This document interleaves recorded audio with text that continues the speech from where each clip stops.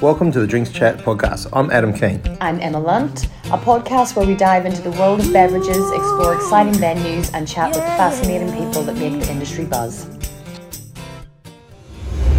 Okay, welcome again to Drinks Chat. Emma, we've got another amazing episode today. We do. We are talking everything wastage today.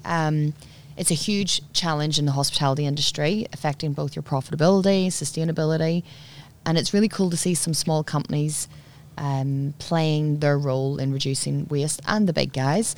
They're doing this by recycling programs, food donations, lighter glass and packaging. I mean, the list goes on. However, there's one company we feel is really leading the change and the charge in this space in the drinks industry here in Perth, and that is Damaged Goods Distilling. And we're lucky enough to have Tim Laferla, the owner, co-creator of Damaged Goods Distilling, for this chat today. So let's get into it. Okay, so we've got Tim Laferla here with us today. Tim's a really smart guy.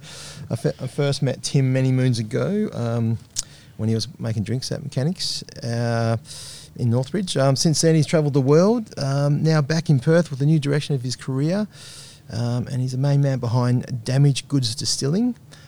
Welcome to the Drinks Chat podcast, I should say. Tim, how you going? Thanks, Adam. Good to be here.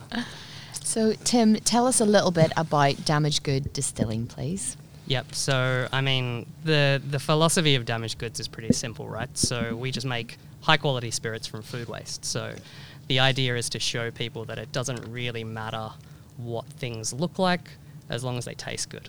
That's the whole premise. And we're not kind of trying to reinvent the wheel and create like brand new esoteric flavors that no one's ever heard of before. We're taking things that are familiar and putting our own spin on them. And where are you getting the produce, etc., all from? Where's that come? Yeah, so it comes from two main sources. One is working directly with farmers, growers, producers, however they wish to be called, and taking essentially the worst, in inverted commas, worst produce that they have, which sometimes is actually pretty damn good. And the other one is working with other food businesses, so mainly with like juicing companies, other alcohol manufacturers, producers, taking pulps, peels, spent grains, you name it, anything that I think can be a source of flavour, we'll take it. Cool. And Tim, I guess, tell us where and I guess when did you start in hospitality and your journey so far? Yeah, I mean, I've kind of come full circle now. So I started here in Perth. The day I turned 18, I started working in bars. And it originally was because I was a very shy, geeky kid growing up, and I wanted to push myself out of my comfort zone. So I was like, okay, I'm going to do it, and then I'm not going to be that anymore. So I started working in pubs when I was 18, went through some nightclubs, and then at the time, I was studying at uni and did a whole bunch of different things that I finished or didn't finish, but hospitality was kind of the one constant throughout it all.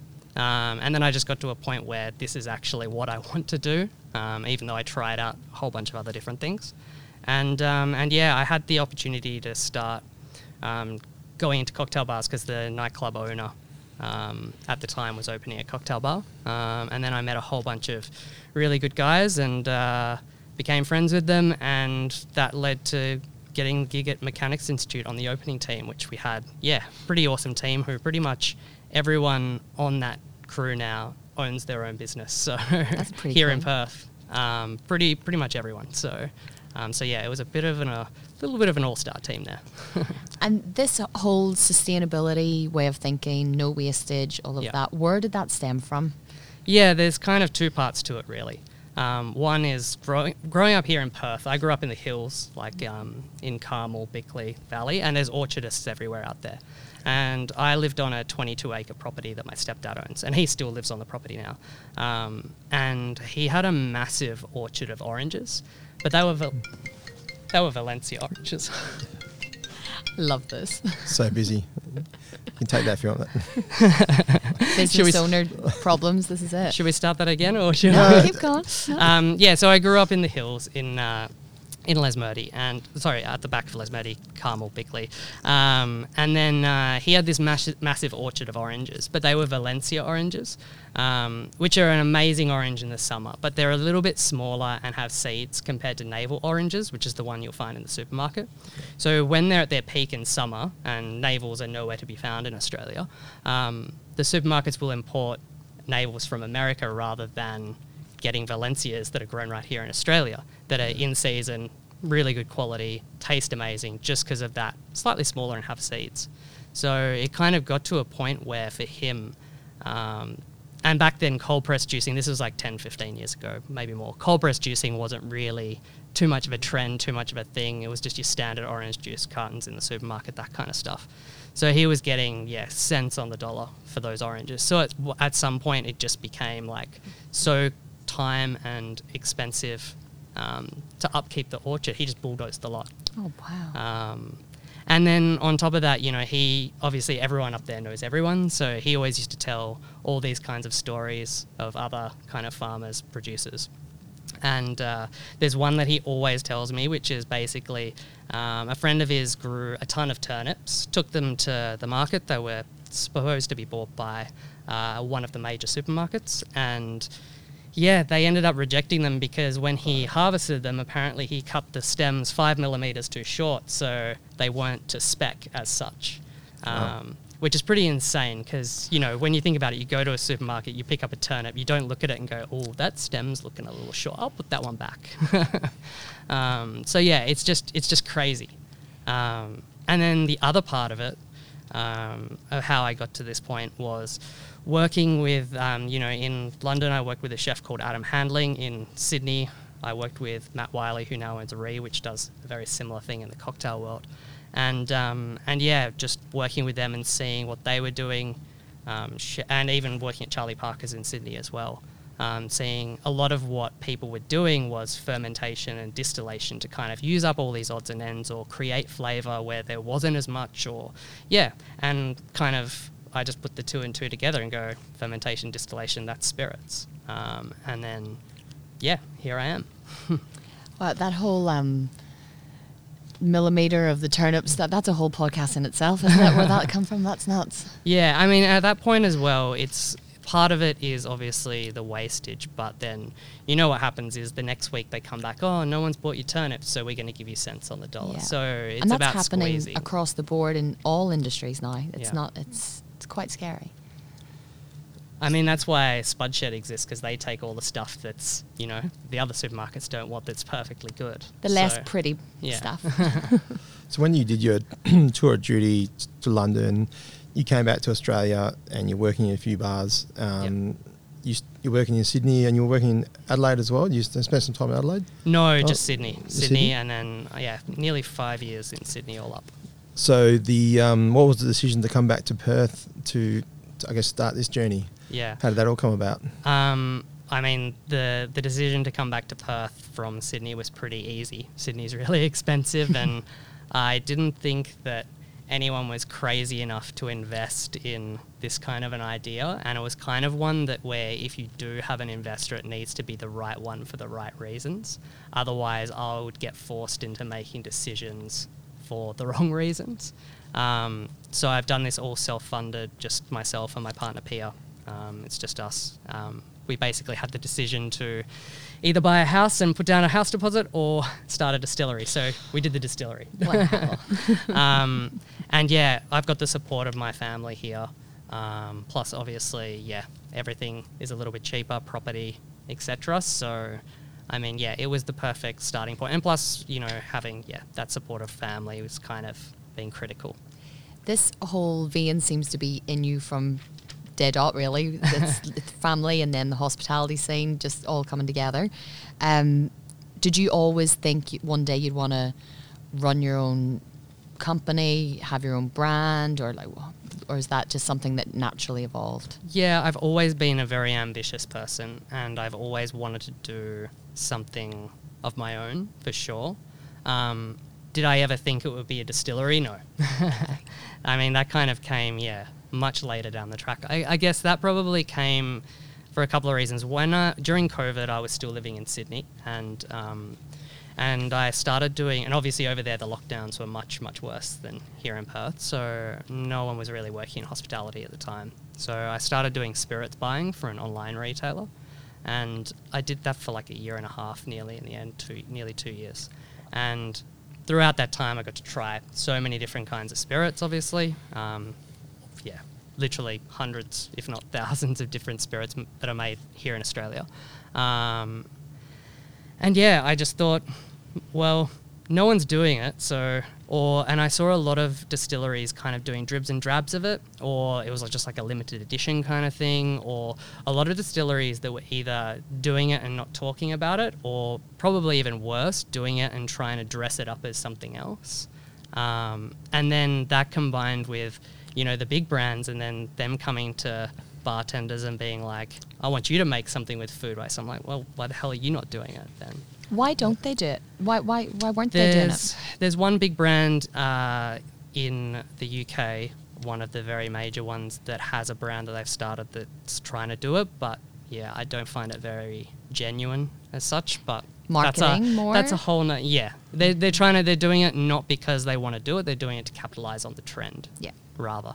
And yeah, I mean, I don't want to ruffle too many feathers here, but yeah, I don't find it, like, if you're making a spirit with waste that comes from South America, with I don't know, rum that comes from the Caribbean, and you're distilling it in Scotland, like, what's the point? Yeah. Do you know what I mean? It's like, yeah, by the time you add in all that carbon footprint, you've literally just negated all the benefit to everything you've just done. It just becomes a story at that point and doesn't become impactful. I want to do something that's impactful. Like, if I had my way and I could, live out my big, hairy, audacious goals, it would be like, I would have like a network of distilleries across the world that has like a core range of products that take food waste, and then have a more regional based core range as well. Because yeah, I mean, at the moment, the shipping and stuff like that, that's a big challenge as well. Like I think I said to you earlier just before we jumped on, but the actual food waste itself is fairly easy. It's fairly straightforward. It just requires a little bit of creativity and a little science.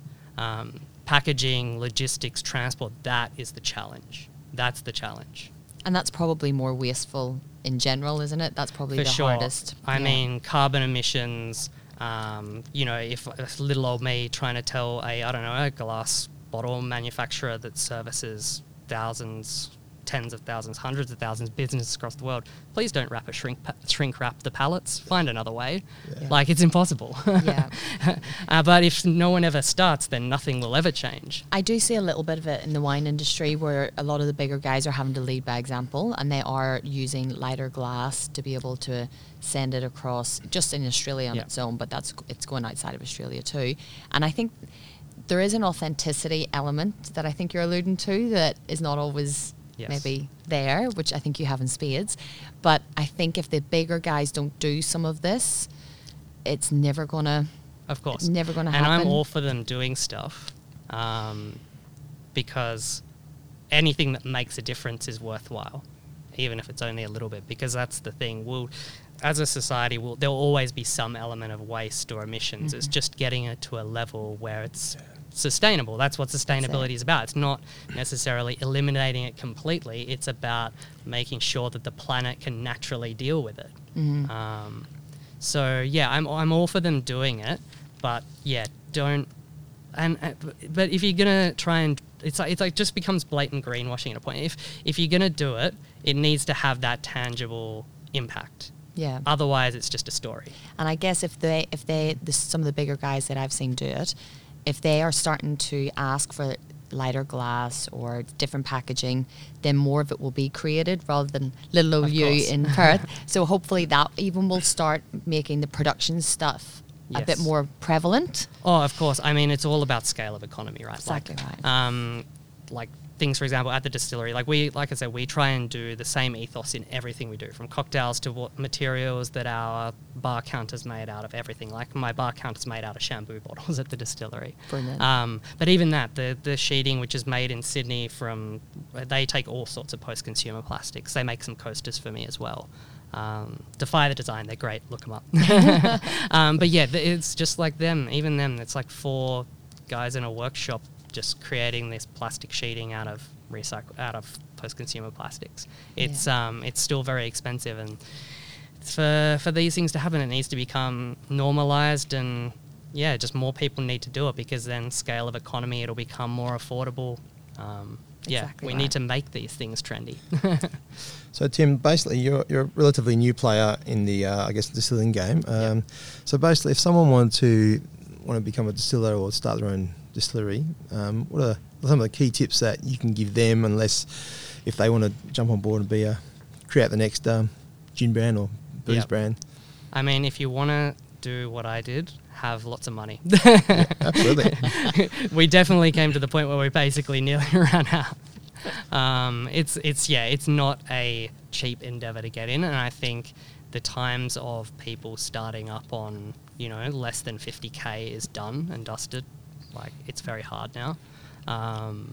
Even you buy a pallet of glass bottles, you're already looking at like 4 or 5 grand. Like, it all adds up extremely quickly. You need to have your finances in order, and you need to have that, like, your business plan and pricing and everything. Like, know the business as well, just as much as, like, it's all fun and games to be able to make some cool stuff that tastes good, but it still needs to be a business, otherwise you won't survive your first year. I mean, we're still in the first 3 months, so we'll see if I'm still here in another 9 months' time. How was the licensing situation in regards to that? Because that's always been a hurdle in WA. Yeah. I mean, ours was short by those standards. We took a slightly more risk-averse course, which cost us a little bit more time. So we did planning, because you won't find a space pretty much that's approved for distilling already, because anyone that's got it kind of stays there because it takes so much time and money. So very rarely ones will come up for sale these days. Planning approval to get a change of use. We didn't do any significant building, so we didn't even need building approvals or anything like that. It was a simple change of use. That alone took 5 months. Then the liquor license took another 5 months, and we did them back to back rather than parallel, because again, it's a risk. Like, you can spend thousands and thousands of dollars on consultants and stuff for your planning approval, and then if you don't get it, then the thousands and thousands of dollars you're going to spend on your liquor license are gone too. So we kind of did them one after the other, which just ends up costing time rather than money. So it depends on which risk you're more comfortable with, I guess. But only yourself, I guess, can answer that. I guess the thing was, we had the time, and we had a very flexible landlord in that regards. Start to finish. And like I said, ours was very small, low key. I didn't have loads of contractors. We built everything ourselves where we could. Plumbers and sparkies in to do the necessary bits. Start to finish, we looked at the site in August last year, and we didn't release our first product till September this year. So just over a year.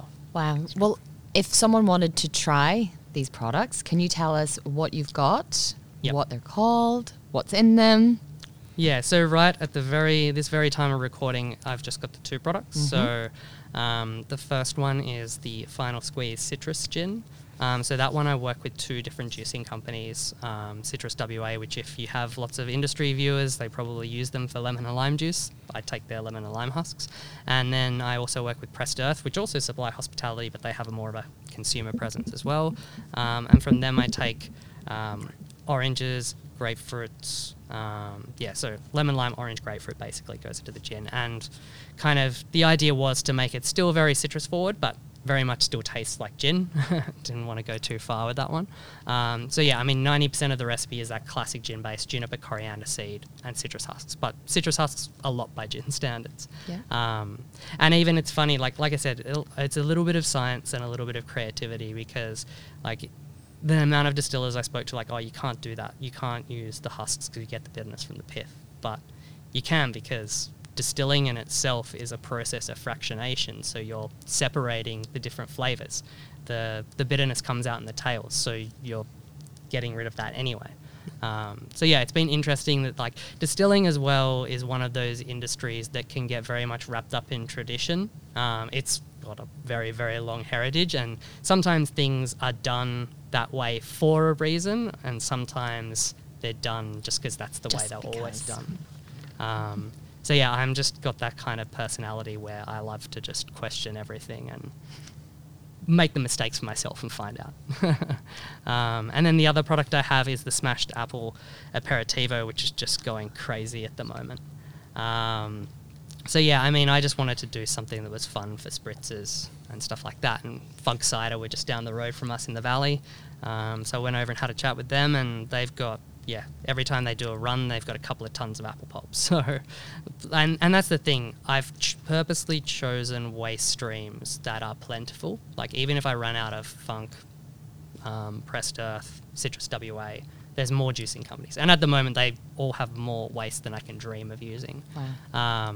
Let alone more companies, more places. So yeah, I'm trying to purposefully choose plentiful waste streams, because then as I scale up, it can become more impactful. And stuff that's still very local to the area, so reducing miles. So yeah, that one, fun, fruity, apple-based aperitivo for spritzers. And then I have the third product, which maybe by the time this is out, it'll be ready. That one's probably...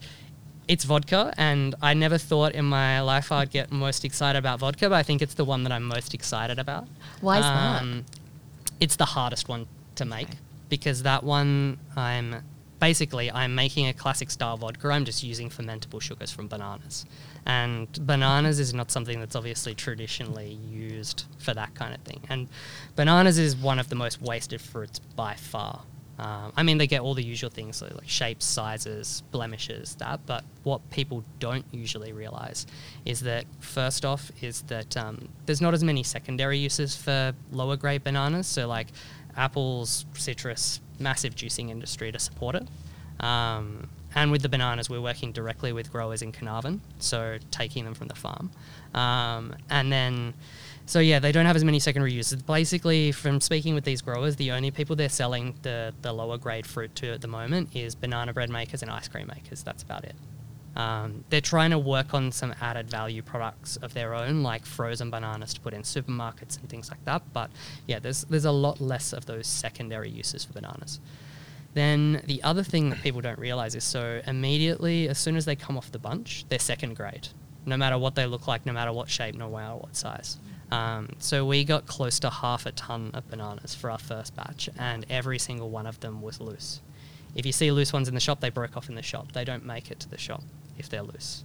Wow. Oh, wow. So immediately second grade. And then it was funny, I asked, so they've got it's a cooperative of 18 family growers, and they've got one kind of central sales and marketing person that basically handles everything from it. And I told her, send me the worst ones you have. And then I got this text message no one has ever asked me that before.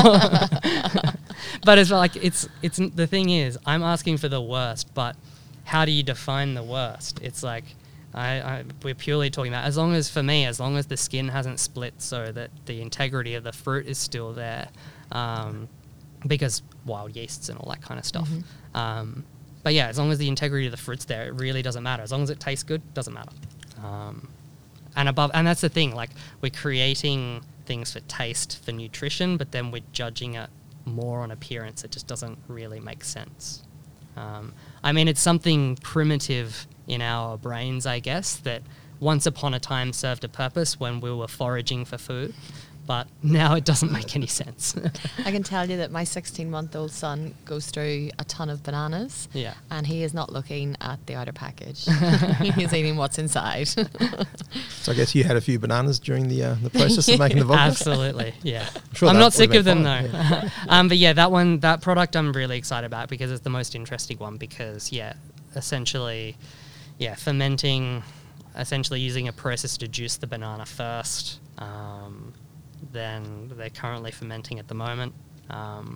It's very labour intensive as well. Just me and myself and Pia peeling close to half a ton of bananas. Do you actually ever have any waste from what you do? So, yeah, that's a good question, actually. So, obviously, once we're done with it, and because of the way I distill things, there tends to be nothing left to give in terms of flavour in them once I'm done with them. Because, like, you see a few other distilleries, they'll make, I don't know, marmalades or salts or something like that, try to use some of their spent botanicals and such.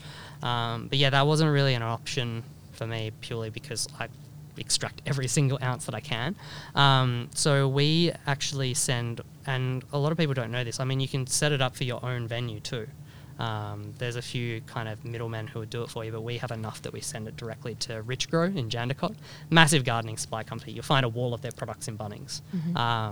And they have these massive anaerobic digestion tanks, which are, from what the guy there tells me, the like microbiology in them is modelled on a cow's stomach. And so effectively we send them both our liquid and solid waste, and they put them in these digestion tanks. And it's actually the same process pretty much that also happens in landfill. The difference is they collect the methane rather than letting it expel into the atmosphere. And methane is like 14 times or something like that more damaging than carbon dioxide. So it's pretty much the worst thing. That's why I avoid landfill at all costs. Like even composting at home, much better. Produces CO2 rather than methane. So they basically capture the methane and use it as biogas. So they put it into a generator which generates, I think he said something like 900 kilowatts. And they only need 300 kilowatts to power their plant. So then the rest of it goes into the grid. So the lights, awesome. Sound here, maybe has a little bit of that. I feel like you should be going to those bigger venues and having these conversations with the big groups, and it's such an education piece. Yeah. I mean, I haven't really done much of that yet. A bit busy maybe, right yeah. I mean, at the moment, it's just, it's just myself. Pia's still working. I mean, we're very early days. Pia's still working a few days a week in another job. So it's kind of like make it, sell it, rinse, repeat. On to the next. Yep. So yeah, but no, even after that, so once the stuff is done with the digestion, it basically gets mixed with green waste then as well, and goes, so like garden clippings and stuff, and then it goes into all their compost. So yeah, go pick up a bag of Rich Grow products at Bunnings too. So how's your R&D been going for some of the, I guess, newer products that you've been working, or I guess other fruit that you've been working with? Is it obviously a lengthy trial and error process? Sometimes yes, sometimes no. It depends. Sometimes you never know. Sometimes you get lucky and it just works. Sometimes it's like, nope, back to the drawing board. Sometimes it's like you need to tweak it. I'd say the biggest challenge is, and I mean, I'm not doing anything that's like, the techniques I'm using are just adaptations of stuff that already exists. Yep. Like some of the listeners, if they're working in bars, fancy cocktail bars, they might be familiar with some of the techniques I use. The challenge is doing them at scale.